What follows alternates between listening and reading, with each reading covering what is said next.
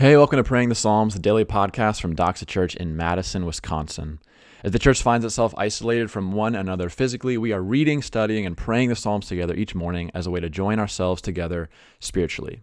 We're trying to slow down, get a bigger picture of God and a clearer picture of ourselves, but most of all, we're trying to join ourselves together around the throne of the one who's joined himself to us. So if you haven't already, pull out a Bible and spend some time in the Psalm for today, Psalm 108. Psalm 108 is a prayer for deliverance. It's likely a psalm that David prayed and sung the morning before he was going to go face some kind of battle, and not a metaphorical battle, but a real one with real enemies that are even kind of listed in the psalm. There's kind of territories and specific people listed.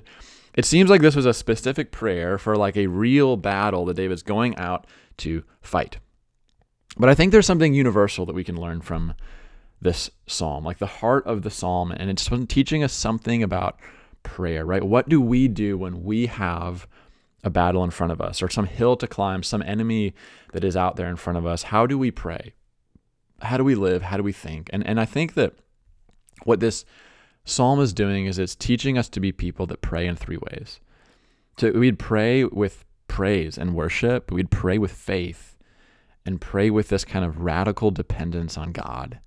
And so the first thing is just it's a prayer of praise, right? He wakes up in the morning and he just says, I will sing and I will make melody with all of my being.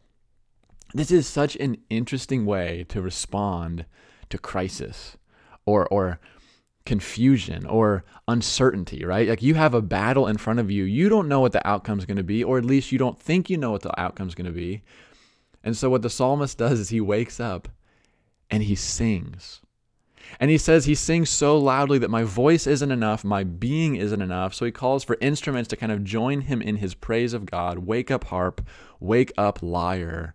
My praise and my voice will awaken the dawn itself. And not just the dawn, but it's going to reverberate around my camp. And it will go even further, and I will sing praises to you among the nations. So the psalmist is just like waking up and he's saying, like, my life is going to be this kind of life that like reverberates praise for the glory of God out from me wherever I am.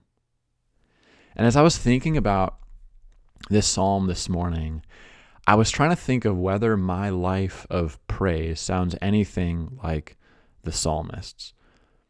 Because as the sun starts to wake the camp and eyes start to stir, they aren't awakened by the light of the sun, but they're actually first awakened by the sound of the king singing and praying and praising God for the victory that he is sure he will give them later that day.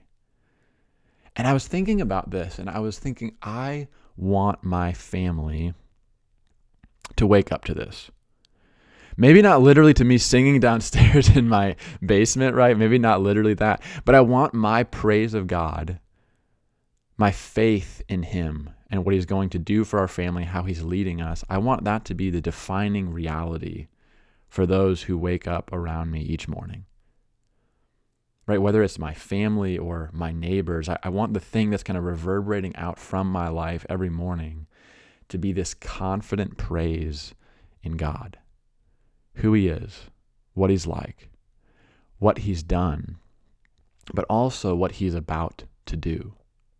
Because that's what's so powerful about this psalm, at least for me, is how much faith David has in it. Because he's praising God for a victory and a deliverance that hasn't actually happened yet, right? This is something that's coming in the future. He's praying for a deliverance, but he's praying with this kind of faith, knowing it's going to happen. And I've been reading Daniel this week, and it's a really interesting book. There's this moment in the story of Daniel, the book of Daniel, where the Jewish people have been hauled off into captivity.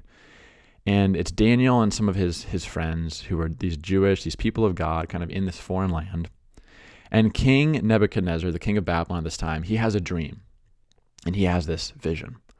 And it's so disturbing to him that he needs to know what it means. And so he gathers kind of all the wise men, all the magicians, kind of all the, the people who might be able to interpret this dream for him. And he gathers them together and he just says, I need you to tell me what the dream was, first of all. So I know you have some kind of magical ability to read minds. So I need you to tell me what the dream was. Then I need you to interpret the dream. And all the magicians and wise men are like, King, there's no one on earth that can do this, right? Like, you're asking for something that's impossible. Just tell us the dream, we'll try to help you out. And he goes, no, I need you to tell me what the dream even was. And so he gets super frustrated. He's about to destroy all the magicians and all the wise men. And he sends out this decree, any wise men, any magician, you're going to be killed. And he's about to kill all these people when Daniel, God's servant, steps in. And Daniel sends a message to the king. And this is what he says. He says, I will meet with you. I will tell you what the dream was, and I will tell you what it means. And then in the very next verse, he gathers his Jewish friends together and he goes, we have to get on our face and we have to pray. We need to seek mercy from God concerning this mystery so that we might not be destroyed. And I just remember being so struck by this and honestly amazed by it. What a man of faith. He's saying, I will do this. I will put my life on the line. And then you go back into your closet and you pray for God to show up. What a life of faith. And in the end, God does show up. And God also showed up for David too. We actually read in 2 Samuel that David did subdue the nations that he's talking about. And one of the things this psalm teaches us to do is to pray in faith. God's people are meant to pray with faith and a kind of confidence, knowing the kind of God we pray to. God, he says this. He says, God has promised in his holiness. He says, I will divide up Shechem and portion out the valley of Succoth. He says, Gilead is mine, Manasseh is mine, and then Ephraim is my helmet, and Judah is like my sword. But the other nations, our enemies, he says they are like his wash basin, right? They're so insignificant and so beneath him that it's like he throws his shoes at them. Like the way you would deal with your bathroom floor. That's how kind of insignificant and beneath God these powers and authorities are. They're totally insignificant compared to the power of God that goes before us. So it's a prayer of praise. It's a prayer of faith. But it's also a prayer of dependence. Because look how he ends this psalm. He says, grant us help against our foe, for vain is the salvation of man. With God we shall do valiantly. It is he who will tread down our foes. One of the things that this psalm is highlighting is that there are two kinds of confidence you can have. Confidence in prayer, but also confidence in your life. And one is a kind of self-confidence. It's confidence in our gifts and our abilities, or maybe even our grit or our will to accomplish something. And you can be a very confident person this way. But you can never be as confident as David is in this prayer. You can only have that kind of confidence up to a certain point. And even the level of confidence you have, the greater your self-confidence grows, actually the less humble you will be. The more arrogant you will be, and the less dependent you will be. But then there's God confidence.